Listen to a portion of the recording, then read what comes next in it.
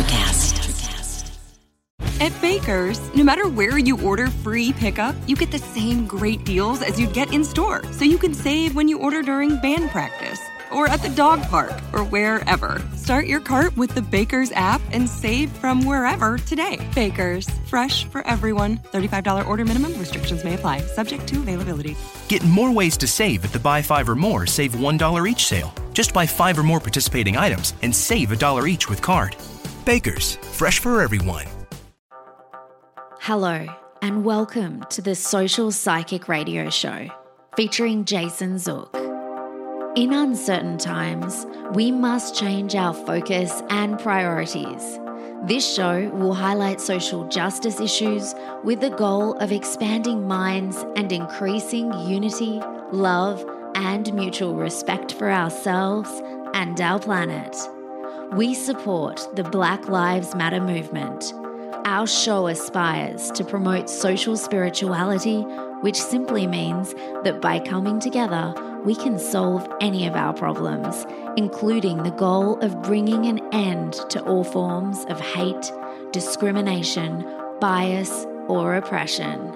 We must protect our environment, reform our criminal justice system, and protect every citizen from police brutality. When we come together, it becomes possible to bridge the gaps that plague our society and divide us from within. We the people means everyone. Wow. Hello and welcome to the Social Psychic Radio Show. This is Jason Zook. It's a great pleasure that I have special guest Shanice DeTerville on the show today. Shanice is a creative source of positivity and manifestation. She's channeled her energy to become a preschool educator and author in Tampa, Florida. Shanice began writing at an early age as a tool for self-care. She gained a great amount of insight from attending and participating in multiple community workshops over the years featuring various topics like manifestation and metaphysics. Her role as an educator aided Shanice in gaining unparalleled joy with having the ability to cultivate change and growth for children inside and outside of the classroom. From educating others, Shanice realized that her students faced daunting obstacles stemming from their socioeconomic status and based on where they live. She developed her first book, Your Mind, Your Business, a workbook for the rising entrepreneur, to address her goals of equipping others with the tools to improve their economic standing. Shanice earned her Bachelor of Science degree from FAMU in Tallahassee, Florida. Her newest book, A Crystal on the Highest Hill, reflects DeTerville's passion of increasing awareness of the environment within a metaphysical lens. Her book is now available for sale on Amazon, and it's with great pleasure that I welcome Shanice to the show. Welcome to the show, Shanice. Thank you, Jason, for having me. Hello, everyone. Happy to be here. Happy to have you. Yes, thank you. I wanted just to say how we became acquainted with each other. That I'm in Tampa like you, and I was at Milagros Wellness Sanctuary last week, and we were talking, and I found out that you actually have your own children's book. It sounded amazing, and I wanted to get you on the show to talk about it and what motivated you to write your book and do it in this way. Yeah, awesome. It was really a pleasure meeting you at Milagros Wellness Sanctuary as well. And when I walked in, you were so excited to hear about my book.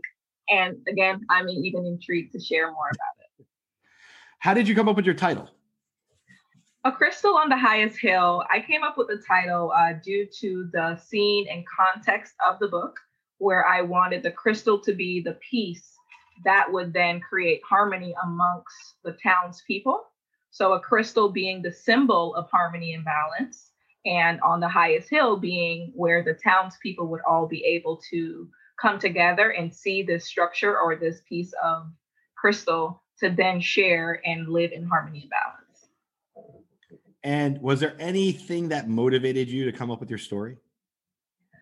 Many things motivated me to come up with my story. Even within the title, to share a little bit more, A Crystal on the Highest Hill, I attended FAMU, which is representation of the highest of 7 hills in Tallahassee, Florida. So that's where the highest hill comes from.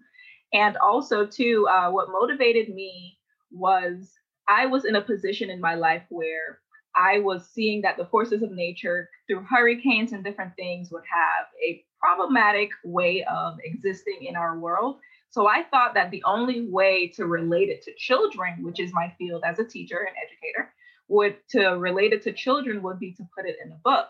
So I thought that if I could create creatures and context and storyline that could get everything together with metaphysics and allowing the message to be creating stewards of the environment, that the story would all come together in a perfect way for children. I love that. You have characters in your book. Yeah. I want to talk first about Anubis. How did you come up with the name Anubis? And does Anubis represent anyone in your life? Yes. So to start with the most thrilling part, Anubis is actually my pet dog. And I got Anubis when I was 21 years old, getting ready to travel to Ghana, West Africa. And he was my first pet. And I named him Anubis after studying Egyptian gods. And Anubis represents the god of the underworld. And because he's all Black, I thought the Black resemblance in him being Anubis would fit perfectly. So I put him in the book, but in the book, he's actually a rabbit. And the reason he's a rabbit in the book is because he goes through different underworlds or underground, as a rabbit would normally do, to then come up with other messages and other ways of sharing the message that Mother Nature has for him to share. What would you consider the greatest lesson you personally learned by completing this project, and why? Good question. Good question. The greatest lesson I learned would be that I think there's a quote that says something along the lines that the person who has or who holds the pen has the most power. And like I would say for myself, being inside of the classroom, I'm able to be a catalyst of change, but outside of the classroom, I get to be an author. So the greatest lesson would be that my mission could be brought through in many ways that God ministers through my life, through writing, through creating. And so the biggest lesson here is to continue to create, to share the messages of truth, justice, reciprocity, harmony, all of those good things in a book. What's your viewpoint on self-empowerment? Oh, wow. That's a good topic. Self-empowerment is really where a person who is self-empowered knows how to empower others. But it starts with the first word, self. And through metaphysics, we understand that we have to realize who we are in order to help other people know who they are. But you can't know others if you don't know yourself. Well, so self-empowerment really dives into who we are as a person and then empowering others. The reason I ask you that question is I'm talking to you, I can read energy, and I get the self-empowerment energy coming out of you stronger than ever. And I feel like you're going to be doing that as a mission the next 5 years of your life, not only for yourself, but with others you work with. And I started doing this recently when I do interviews, like intertwining psychic information as I get it, but I just had to say it because sometimes information comes through and I'll forget about it later. And I want to make sure I bring it up during the interview to you to say, right. I asked you what your viewpoint was on it, because that's what the word that's coming off your energy very strongly is self-empowerment. It's very crucial. It's very sacred to you. Yes, it is. And you're going to use that to enlighten others. So this book's the start. Yeah, I appreciate you sharing that, Jason. It's not the ending. Let me ask you this. Okay. So we had the benefit of an off-air conversation, and I wanted to bring this into the interview, but tell our audience where you're from originally. I was born originally in St. Croix, Virgin Islands. It's beautiful out there. I can only imagine. Beautiful. I've never been. Just got off the phone speaking with my grandmother. It's amazing. The weather's nice. When did you first come to Florida? I moved to Florida in 2003, and I came and lived in the city of Tampa. Okay, so you came here, and Tampa's home. Tampa's been home for almost 20 years now. By way of the Virgin Islands, yeah. When you first came to Tampa, you were 13? Yeah. What was your experience like coming from from where you were to here for the first time and adjusting? Oh, wow. Just the adjustments of coming from the VI to here was very different. I come from a cultural background where the community knows one another. There's a lot of synchronicities and people knowing who we are. But when I arrived here, there was a difference in communication. I sensed that the environment here was very hostile. There was a lot of violence. The traditional ways is definitely different from our traditional ways back home. That's interesting. Mm-hmm. How were you able to overcome any challenges you had to acclimating here. What did you find that helped you get through the challenges of adjusting to living in Tampa compared to where you're from? Yes. So as I mentioned, the environment here was extremely hostile, but I realized that sometimes you're put in places to kind of go through it to come out on the other end. And as you shared in my intro here, writing was my biggest self-help tool. I painted, I wrote. So all of the creative arts I tapped into in order to go through that fire of hostility in the environment and come out in an overcoming way. That's beautiful. I love hearing empowering stories and opportunities like that. Thank you. Going back to A Crystal on the Highest Hill, we already identified that the highest hill was where your school was in Tallahassee as personal reflect. What about Nowhere's Land? So Nowhere's Land, if you could think of a auspicious place where there's nothing but mountains and waters and just the environment is without people, that is where Nowhere's Land is. But these thieves inside of the book, they take that crystal of protection and they take it to Nowhere's Land thinking that no one would go. But there's Anubis the rabbit, the god of the underworld, who is willing to go through these realms of nature, these forces of nature, in order to retrieve that crystal and bring back harmony and balance to that town where it was rightfully so needed. That's very interesting. The symbolism is very important. And when you did your drafts of the book, was there something in the symbolism that you change or alter it over time, or did you keep it relatively the same from this, I'm curious about that because I always love to hear how a writer does the evolution of their characters and their story plot and that kind of thing. Yes. There was very small differences, but I would say the overall symbolism was very intentional, Jason, I have to say. The fact that the crystal was the symbol, it could have been anything, but I chose a crystal for specific reasons for spirituality and protection. The fact that I even have some. We're joking about that. Yes. Even the fact that Mother Nature being the characters' names, Anubis, Mother Nature being that force of nature. Also, the fact that we have different animals and the environment is in the forest. And then we have even humans where there's a young girl named Abigail who meets Anubis. All of these things are done intentionally. The fact that Nowhere's Land doesn't even have humans is done intentionally. The fact that Abigail had to go in front of the 7 council members. All of these symbols are all intentional and they all mean something in our world. Who do the 7 council members represent? The 7 council members actually represent the elements of nature, but they're in animal form. So we have some like water, the elements of fire, wind, all of those things represent the councils of nature. I don't know if I had a chance to share this with you. I'll share with you now. I've shared this on the show before. I first became open psychic publicly in 2017. Right before I did that, I went to Sedona, Arizona. And I don't think you've met Megan yet. I think you're going to. Yeah, she's my best friend. You'll meet her. Trust me, she'll love your book. Okay. I believe. But basically, I just started getting handed palm stones from her. Ooh. And I didn't know what was the significance of it at the time because I never really paid attention that crystals had energy that were healing in as a modality or anything. So people, she'd be giving me palm stones and I started gifting to other people in our social group. And so she saw the palm stone she gave me with other people walking around like, why would Jason just give that away? That's like a sacred thing here. So when I went to Sedona and I bought myself a pendant, an amethyst pendant, by the way, the guy at the shop down there said, if you're going to wear this, make sure you don't wear it while you're asleep because you'll have crazy dreams. Uh-huh. And I kind of laughed at him. I got to learn not to laugh at people when they say things that are a little out there. Like I laughed at this guy who told me in 2007 that, that I would have my own radio show. And then here we go. And then I laughed at this other person that told me, don't let it stay on you when you're sleeping. And I fell asleep after hiking.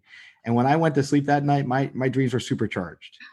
And it opened me up and made me sensitive to crystal healing energy from that trip, from being over there with the ley lines and everything and being just one with nature. And that community is very magical. So fast forward. And now I understand crystal healing much better. And I think the fact that you're utilizing the backdrop of that for your book and for educating children about the environment It's an interesting approach. I haven't seen many children's crystals books. Many children's books that devote themselves to the idea of crystals. Right. So when was your first experience with crystals, and how did you first learn about their healing nature? Well, my first experience is going to kind of sound familiar to yours, but it had everything to do with just a social gathering. And in Tallahassee, we had a social group, which was kind of a spiritual group. But I understood that within that spiritual group, we didn't necessarily pass around crystals, but we had books. And inside of this book was a book of crystals. So there was ways that we were always able to kind of order our own. But intentionally, I was first met with the amethyst living in my aunt's home here in Tampa, Florida. And just going through some of her things, I just found this purple crystal just laying there. And so I took it as my own after calling her and making sure that it was okay. And she was just like, yeah, everything was fine. But this amethyst actually came from one of those bigger amethysts that I've always dreamed about touching and holding and wanting. But stemmingly, my first crystal comes from that. But in Tallahassee, there's a spiritual community where most of what we talk about is crystals, and most of our endeavors lead to spiritual stuff, which took me in that realm of crystals.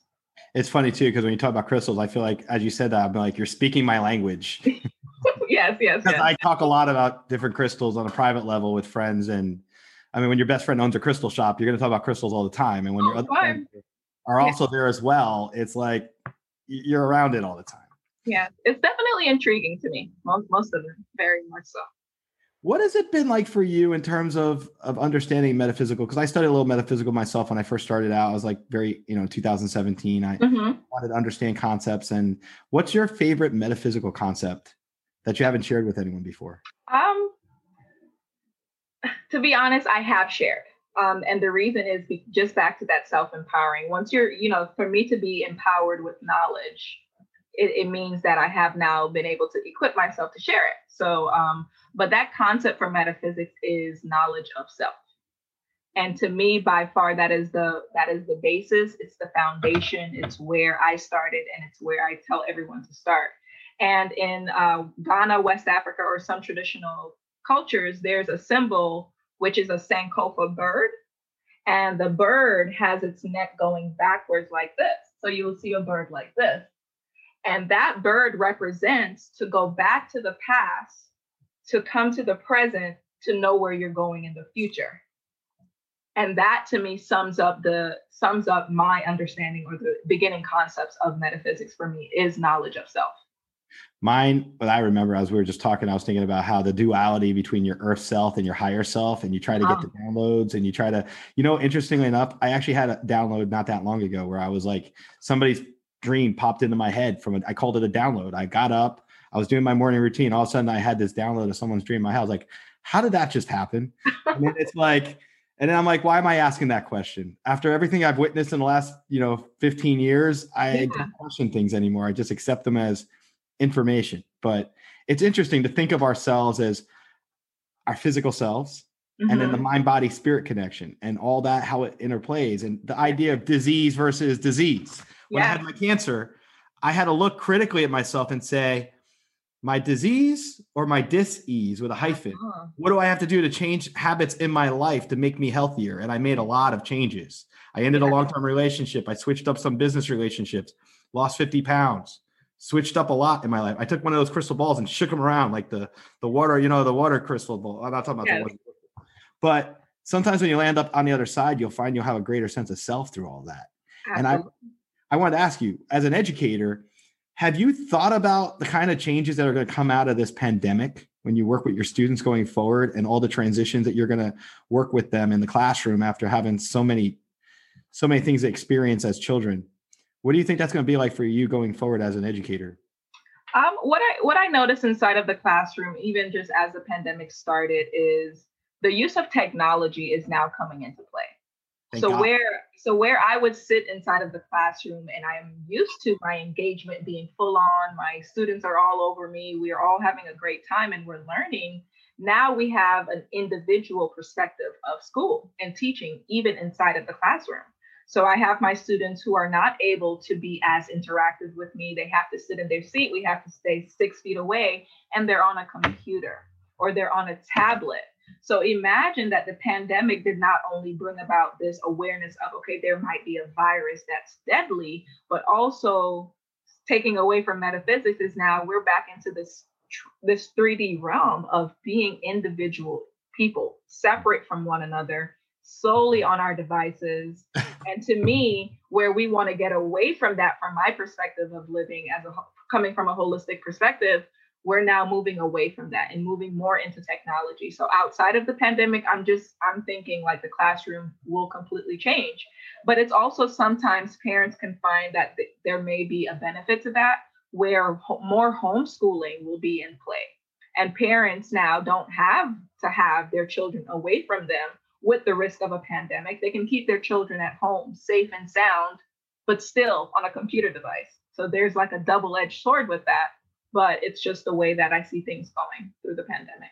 And the interesting aspect of the technology, that became our lifeline for many months, right? I mean, to think that you could have these kind of, we're having our conversation right now through Zoom. Mm-hmm. I didn't know about Zoom a year ago. I didn't even know Zoom existed. I just remember Skype, and I didn't like Skype very much, but Zoom's so much more user-friendly for us. Yeah.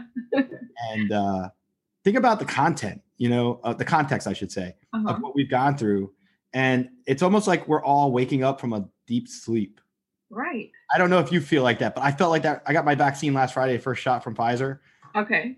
I felt like after I got the injection, I felt like I woke up from a long coma, like because my perspective changed. And I don't know if you've started feeling that yourself, but I feel like things are starting to come back to life. Horrible to say that analogy during a pandemic, but I mean that as a society, we're going to be able to start venturing out and letting society, letting things go forward again. I feel like we've all been held back so much. Mm-hmm. No, I mean, good point with that. I think that for me, I'll be even more intrigued and ready for that to go back to what reality was.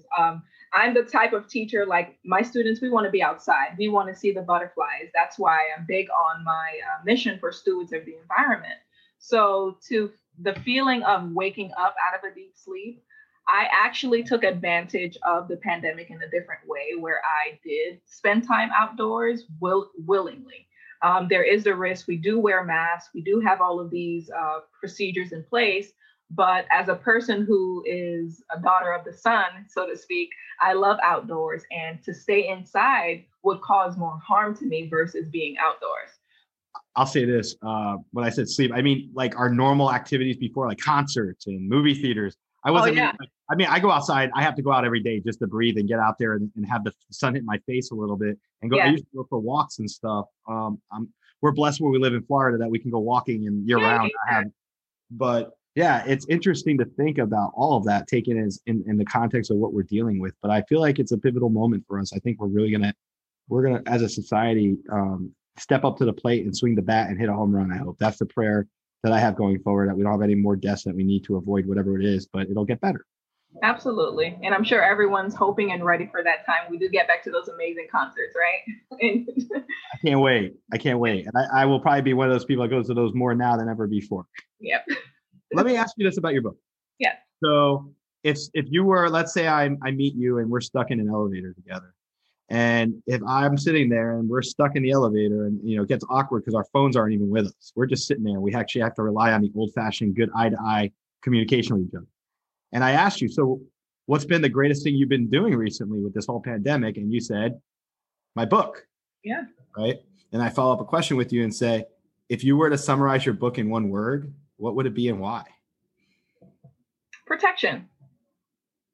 And why would be because, again, there are forces of nature that might be coming against us. And in order for us to stay overcome or stay empowered, we have to protect ourselves. And we do know that crystals are a good way of spiritual protection. I love that. Yeah, thank you. What motivated you to become an educator? I've had great experiences growing up with my teachers. They were actually my parents outside of the home. They gave me a way to learn more about the world. So I thought to be a better catalyst to children was to become an educator. And I always felt like I had a lot to share and teach. outside of the curriculum I had to share. And my personality is a nurturing one. So being an educator is one who encompasses the love for children and for teaching and for getting, positive messages out there. And that was my purpose for becoming an educator. Have you ever thought about doing some type of a board game for children? I have. I actually created one. Comes off the energy, but as you're talking to me just now, I literally saw you creating a board game that's actually going to be very successful for yourself, and it's going to deal with certain themes. I just got that, so I don't know. I'm writing it down, Jason. That's what I do. That's a download from you, and I'm receiving it. But there was one time in Miami, Florida. I was working with a homeschool facility, and it was an amazing time for me there. And the children at the moment, they were very young, but I realized that everyone learns differently. So I took all of that creativity and those observations, and I did actually come up with something. So I just have to put it on paper and bring it forth, since you brought it up again. Make it so. That's what I'm being told by my spirit guides. Make it so, you'll do it. And you're actually going to have a very lucrative period of time coming up for yourself between now and the next 4 years. You're going to see more projects coming off your desk, so to speak, and things you're going to do. Okay. I wouldn't be surprised if in the future. I receive all of that. I feel like you may leave being an educator or keep it part-time status so you can do more other things that you're more passionate about in the future. Yeah. Don't be surprised if you don't have that. It's definitely, I'm open to it. I'm open to the abundance and prosperity. So yeah. I'm excited. I love having these topics and these conversations. Let me ask you this. Let's talk about your other book, Your Mind, Your Business. We brought it up, but tell me a little about that and share that with our audience and tell me what prompted you to write that book and why. Sure. I will want to close out and just show here that the book, A Crystal on the Highest Hill, if we could see it. Almost closer. Yeah, that's beautiful. I like your cover. How did you do your artwork for the cover? I actually hired someone. Okay. And what's on that artwork? Just in case the audience can't see it because it's a podcast, but it's okay. That's all right. If you could describe it, I mean. Excuse me? If you could describe what's on the cover for the audience, in case they can't see it. So A Crystal on the Highest Hill, as we close out, moving into the next book, you'll see here, there's that purple crystal representing protection, covered by stones, and each stone encompasses a word or a symbol that represents some truth, harmony, reciprocity, love. So that crystal stands for protection. And so I just wanted to close out showing that beautiful cover that Absolutely. The illustrator worked very hard on for me. Thank you. That's beautiful. Did your illustrator do the whole book for you, by the way? They did. I actually, I'm very creative. So everything that I drafted, they were able to just duplicate in the more professional and expert way. But they did, yes. I'm still going to ask this, but I probably know why. Why a children's book? So going back to what I saw earlier in my career with the challenge of adults probably not being so open to change, or at least the types of adults that I was attracting, I knew that children were more receptive. So a children's book was that perfect way. But I like to say, whenever I speak to someone who asks a question, the book is technically a children's book, but it's a family-oriented book. It's for anyone. It's there's big words in there, and then there's small words. It's a book for the family to read together. So children's book, it just comes with visuals. That's what I love. I'm a visual person. And I think there's a lot of people out there that's like me. So the visuals help to see the crystal. They help to see Anubis going down with Abigail.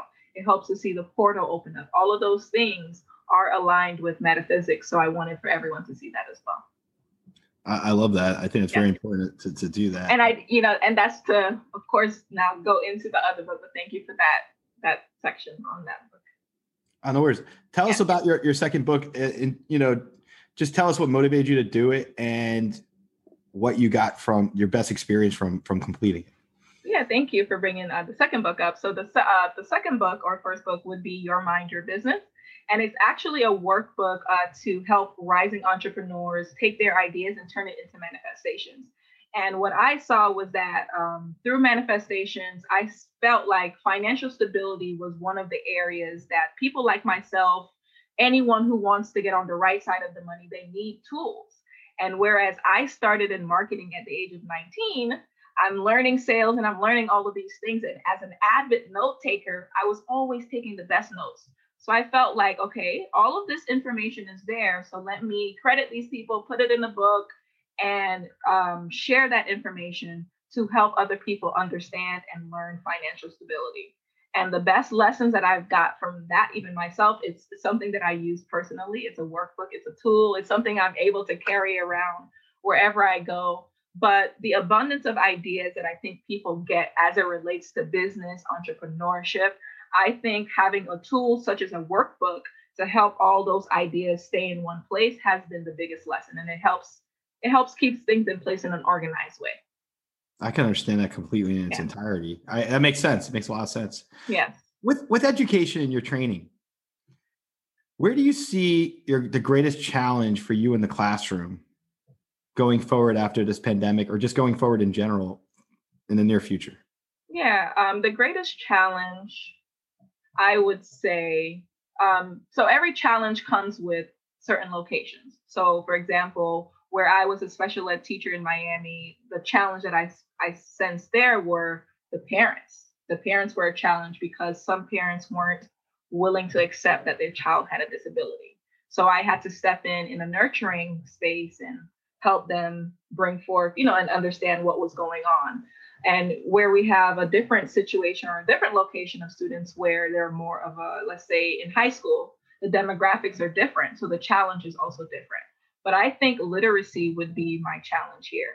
Because we're in a pandemic and we already shared or kind of had an agreement that more technology is being used now, I think that the literacy would then be declined. So the challenge would be helping our students, helping our children become more literate or become writers, become people who still want to find creative ways of learning and understanding knowledge. So literacy would be the greatest challenge, I think, would be going forward as an educator. And I agree 100%. I think I told you off camera that my mom was a special ed teacher in Patterson, New Jersey for 27 years. So I appreciate exactly what you do. She taught neurologically impaired students. Yeah. And, she's retired here in Tampa, so I get to see her regularly. But the point is, what you do is such a selfless, it's one of those things it's under rewarded. You don't get appreciated like you should as an educator, and you need to be. Our nation's future is the most important aspect of everything we're dealing with right now. Could be handled a lot of the time with a proper education, economic issues, absolutely, quality, understanding what America represents and why we're here and what our democracy is supposed to all be about. Right. Those are all lessons in civics and all those kind of things. I just wanted to just make a comment that as an educator, I think it's great that you do that. And I just deeply appreciate it, because we need more giving, nurturing educators in the classroom. And I know teachers burn out, and I want them not to burn out. I don't know how we can change that. Maybe eliminate all the testing that happened in the past. I guess that's a start. Yeah. But it's a thankless job sometimes. And I know the challenges you deal with. So I want to thank you for making that your life choice, at least at this stage of your life. You're not staying as an educator the rest of your life. I will tell you that. You're going to be doing consulting work for yourself, and you're going to stay with entrepreneurial endeavors and creative projects. Yes. I mean, just as an educator, we do experience a lot of challenges, even inside of the structure of a school. There's shooting sometimes, So that's why I say sometimes more parents are going to feel more humbled with children being home. But I do feel like we deserve more. We can get more. And if there's part-time work that we do, that's okay too. Just being a teacher part-time, that's okay for all of us. Absolutely. Yeah. We're running low on time, but okay. I want to thank you for coming on. I just really appreciate running into you the way we did, and then being able to do a show and share your book and your ideas and your story, because all of us have compelling stories. And what I like about your story is that it's far from over. You've got a lot of chapters to write, a lot of notable things to do, and a lot of incredible tasks to complete in your life. And you're going to empower a lot of people. I think you should write a book on empowerment, because you're going to be the epitome of that by the time you're done. So just keep that in mind. Sure. But my last question to you, if anyone was to take one thing from this interview, what would it be and why that you'd want them to leave the interview with? I'm going to bring it home. Excuse me. I'm going to bring it home just by the way we met, Jason. And I'm going to say synchronistic encounters. no matter where you are, there's sometimes a saying that says there are no coincidences. And the way we met, Jason, I could have missed you by a few minutes. I could have missed you by an hour. There was no way of knowing that you would have even been in the same place that I was already destined to be. So I want to say, just to take away from anything would be synchronicities. Just appreciate everyone you meet, appreciate the blessings that come with shaking someone's hand or staying 6 feet, but just engage. Share eye contact, outside of that mask, get to know people, exchange contacts, and each one teach one. Your podcast, I'm happy to be here. I'm happy to share, happy to learn more about your family, your mom, even your message. This is all amazing to me. So synchronistic encounters are all purposeful, and I'm so happy the way we met. That's one thing from this. Well, I'll tell you this. Synchronicity has been one of the biggest themes of my existence since becoming intuitive. I can't tell you how many synchronistic things have guided my life. Mm-hmm. Angel numbers, times of day, songs. It sounds weird to someone on the outside, but when you're on the inside and you see it happen to you and you have the ability to be aware of it, it can really guide you. The universe can bring you places you would never go on your own, such as a protest march or Millie's shop or anywhere. And so synchronicity is a powerful, powerful thing, and learning to appreciate it and let it guide you is probably one of the biggest lessons I've learned in the last 8 months. Amazing. So I 100% agree with that. Yeah. 100%. And I do want to say thank you for those downloads that you were sharing with me about board games and my experience coming up within the next 5 years. I take all of that to heart. I've written it down, and I appreciate your spirit guides for sharing that message with us. I'll say this anytime. I call it psychic Tourette's, actually, and I know psychic Tourette's. You are the social psychic, so I'm happy. I don't mean to in any way denigrate having Tourette's, but what I'm saying is when I pick up information, there are times when I'm in a conversation and I'll just blurt something out. I also have ADD on a smaller scale, but I feel like it comes through for a reason, so that's why I interject when I do what I do. Okay. No, it's a pleasure for me to be able to do that. I appreciate it. I just want to thank Shanice DeTerville for coming on the show today to share her book, A Crystal on the Highest Hill. This is a definitely great book for children to learn about metaphysics and the environment from an educator herself who's been in the trenches of our classrooms and helping shape minds and paradigm change. Being a teacher is a hard thing. I never was a teacher, but I had my family as educators. And I see a lot of people who are phenomenal teachers helped influence my life. And I know they shape minds, and it's just such a powerful thing to be able to make that choice and do that for that profession. Shanice's decision to do that and then become an author and share her personal viewpoints on metaphysics as well as the environment is a powerful thing. The word empowerment is all around her. I encourage you to look at this book, to check her out, and to be self-empowered yourselves, because the more we're empowered, the more we shape our own destinies in ways we don't even understand or comprehend. Check out Synchronicity. If you don't understand it, go on YouTube and watch videos regarding how synchronicity can impact one's life, because the gaining a greater understanding of these concepts will really help each of us as we move forward.